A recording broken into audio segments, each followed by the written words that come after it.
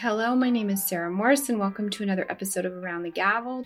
Today, I wanted to talk about what information and documents you need in order to start your estate plan. This comes up a lot for me because, of course, I'm an estate planning lawyer. So people come to me when they want to talk about estate planning, and they always ask me, what do I need to bring with me? The short answer is pretty much no documents. I don't need any documents. I just need information from you. So it's not as hard as it seems to get an estate plan started. All the things you need are pretty much in your brain. You just got to tell your lawyer about them.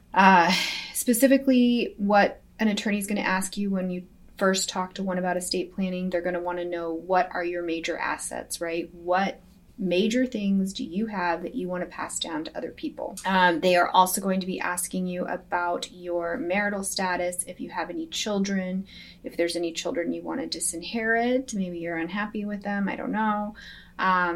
If you have any special needs children that you're taking care of. And of course, the major question for any estate plan is, what happens when you die? Who gets your stuff? So that's what you need to be prepared with. Who do you want to get your stuff? If you have minor children, then guardianship provisions in estate planning is very important. You need to be thinking about who you would want to be the guardian of your child or children in the event you pass away. So you and your spouse, or the dad or the mom of the child or children, need to come together and decide who would take care of that child or children if you passed. So that is a very important component of estate planning if you have minor children. If you want to talk about estate planning or probate, please feel free to call my office or book online. You can book directly on the website. Until next time, I'll see you later.